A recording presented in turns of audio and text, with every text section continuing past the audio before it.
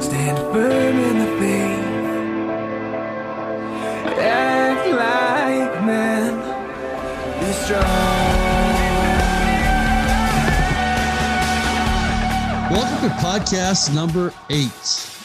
And what's right around the corner is the 4th of July, or Independence Day. Our topic today is freedom really free? I want to bring in my co-host, Dale Udy. Welcome, Dale. How are you today? I'm doing great. Thanks. It is a wonderful season of the year when we take these moments to really hold on to this aspect of freedom and what it came, the cost at which we paid to get there. Amen. Amen. Great time to celebrate those who have committed their lives or a portion of their life to making sure we continue that process. People, I think, Dale, tend to take freedom for granted. I mean, I think we're seeing some of that in our country today. But because our country was founded so the citizens could have that freedom, for generations, it's been assumed that we will always be free. That's an assumption.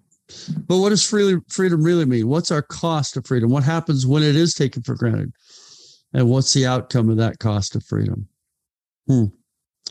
Well, today we want to look at the high cost of the military endeavors specifically to make and to keep America free. And as time permits, we'll jump into the spiritual path of freedom. Who pays for that? What's that cost? And what do we need to do to retain it? Dale, I know.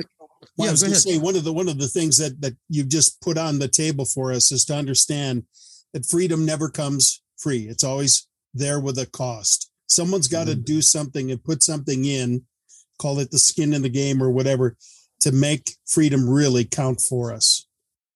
That's exactly right.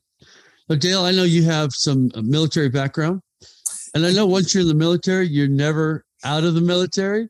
Well, I think everybody that's ever served in the military always has that battle switch that gets turned on. And whether it's defending yourself or your family or your property, there's always that sense of saying, how am I going to do this? And how am I going to rise to the occasion? But I am not only a veteran myself, I'm the son of a veteran. And then I have a son who's in the military. In fact, not many guys can say this, but I married a sailor. My wife was in the Navy. So we're a military family in many ways.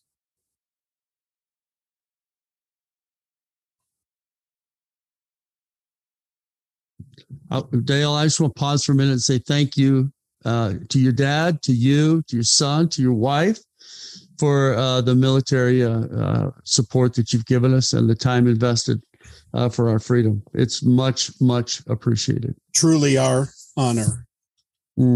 Wow. So I have a concept, but you can validate it for me or not. The concept is, those in the military give up their safety and their freedom to preserve freedom for everyone else. You know, how do you respond to that? I was going to say that's really true. And someone said this to me once, and I didn't think about this when I actually signed my induction papers many years ago. But when a person signs up to serve in the United States military, of course, today it's an all volunteer force. But when you sign up, it is like giving a blank check. You're signing a check. The amount is not put in, and you are saying to those who are in authority over all of our military, including not only the military leaders, but those who are in political office as well. But you're saying to them, I'm filling out my part of this check. I don't know what it's going to cost me yet, but I'll let you fill in the amount, and I'm ready no matter what it is. Wow.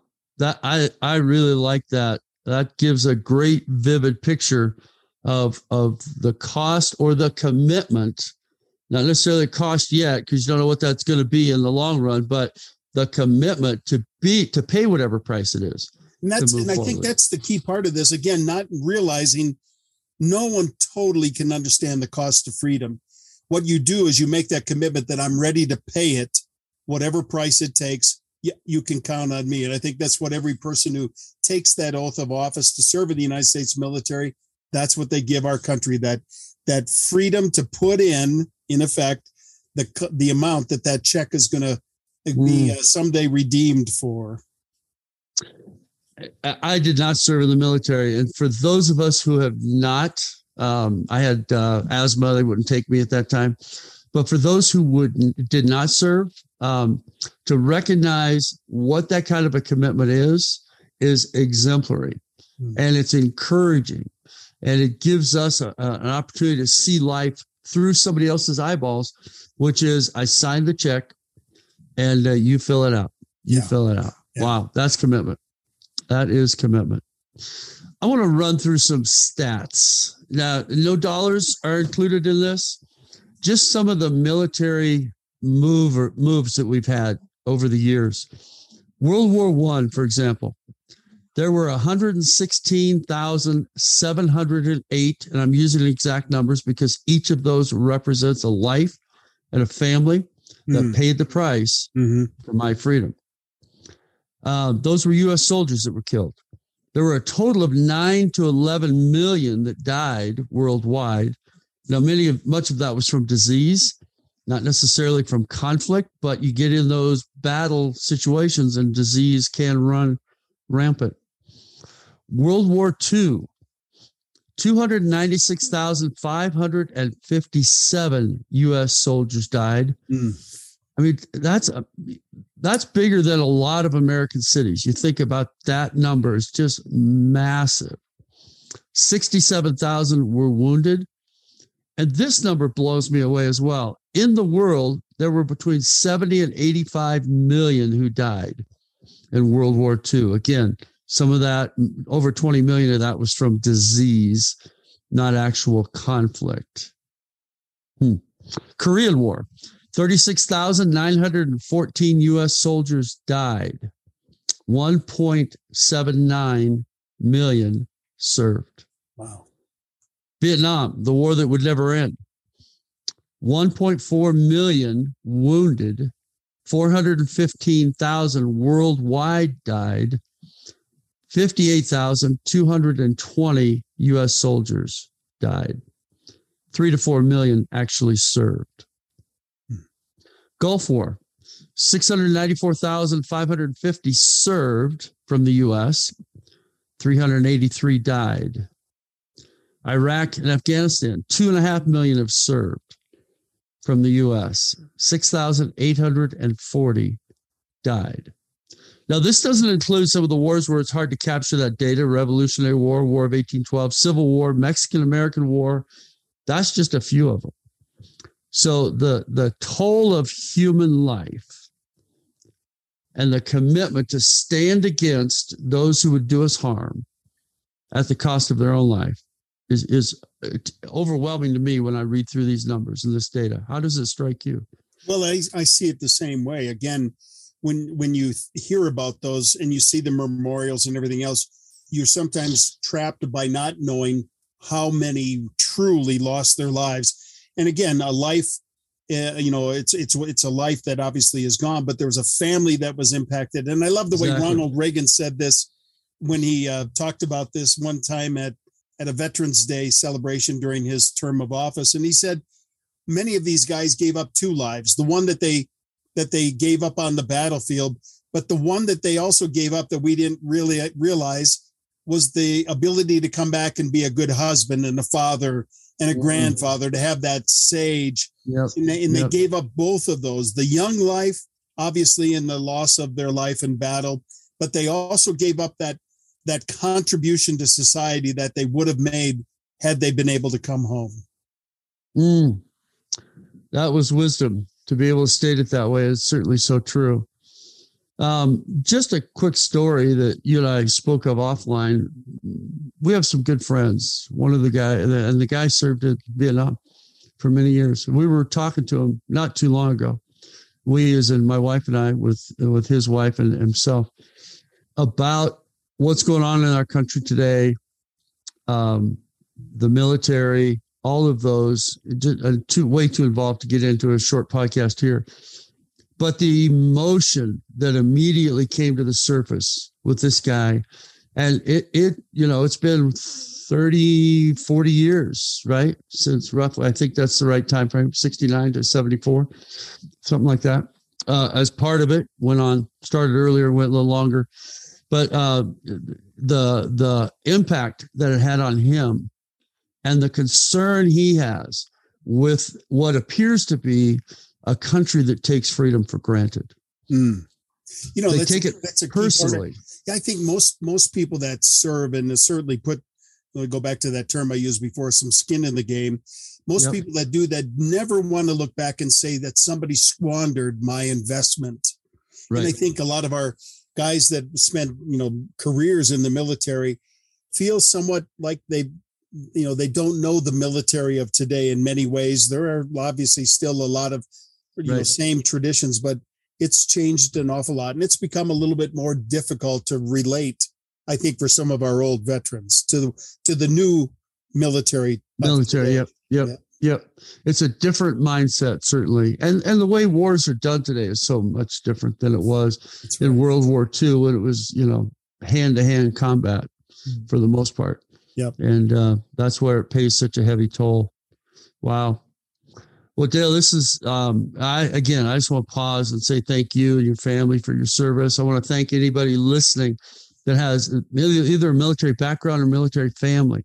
I have a brother-in-law who was in Vietnam as well, and in special forces, and it changed his life. But he never regrets having done that because of the freedom he enjoys with his family today, and his kids, and now his grandkids. As tough as it is at times, and as bad as we want to make it, it's still the greatest country on the face of the earth, and it's a privilege to live here because of those who have paid the price for our freedom.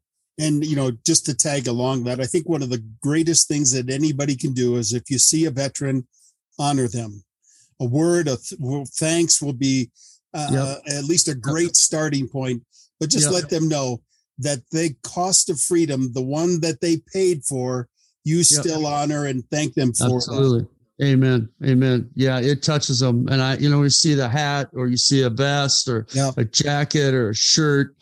I make a beeline because, I enjoy what I enjoy because they have served. Yep. And so I want to absolutely honor them.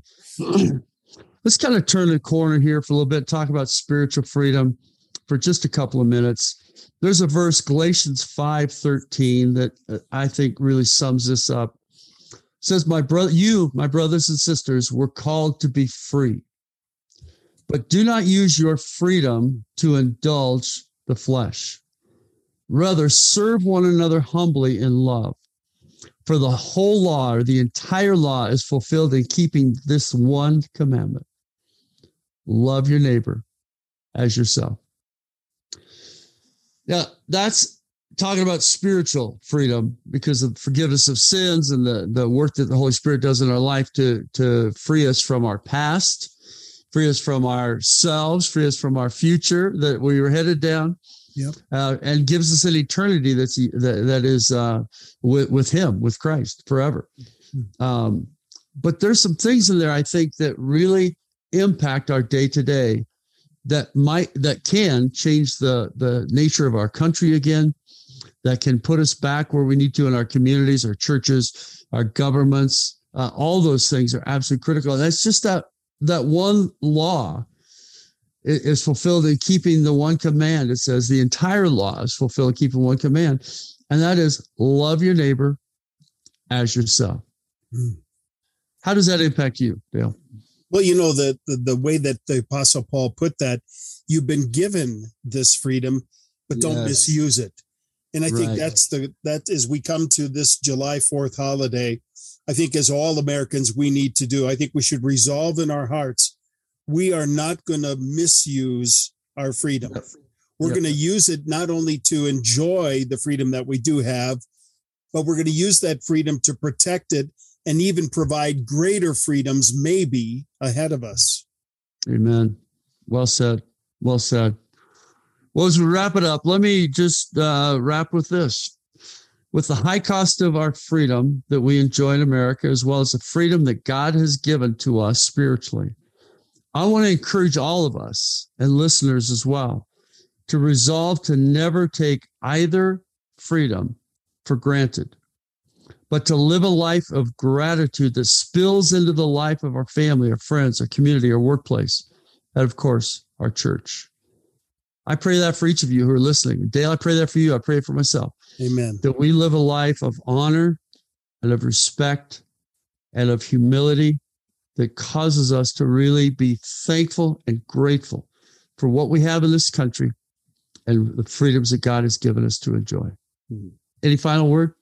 Well, have a great 4th of July, Wendell, but to all of our veterans and to all Americans, our citizens, our neighbors, our friends, have a great 4th of July. And just consider this, not only the spiritual freedom that you have because of the death and cost of Christ, but certainly to celebrate as a nation the freedom that's been procured for us through a great high price at times.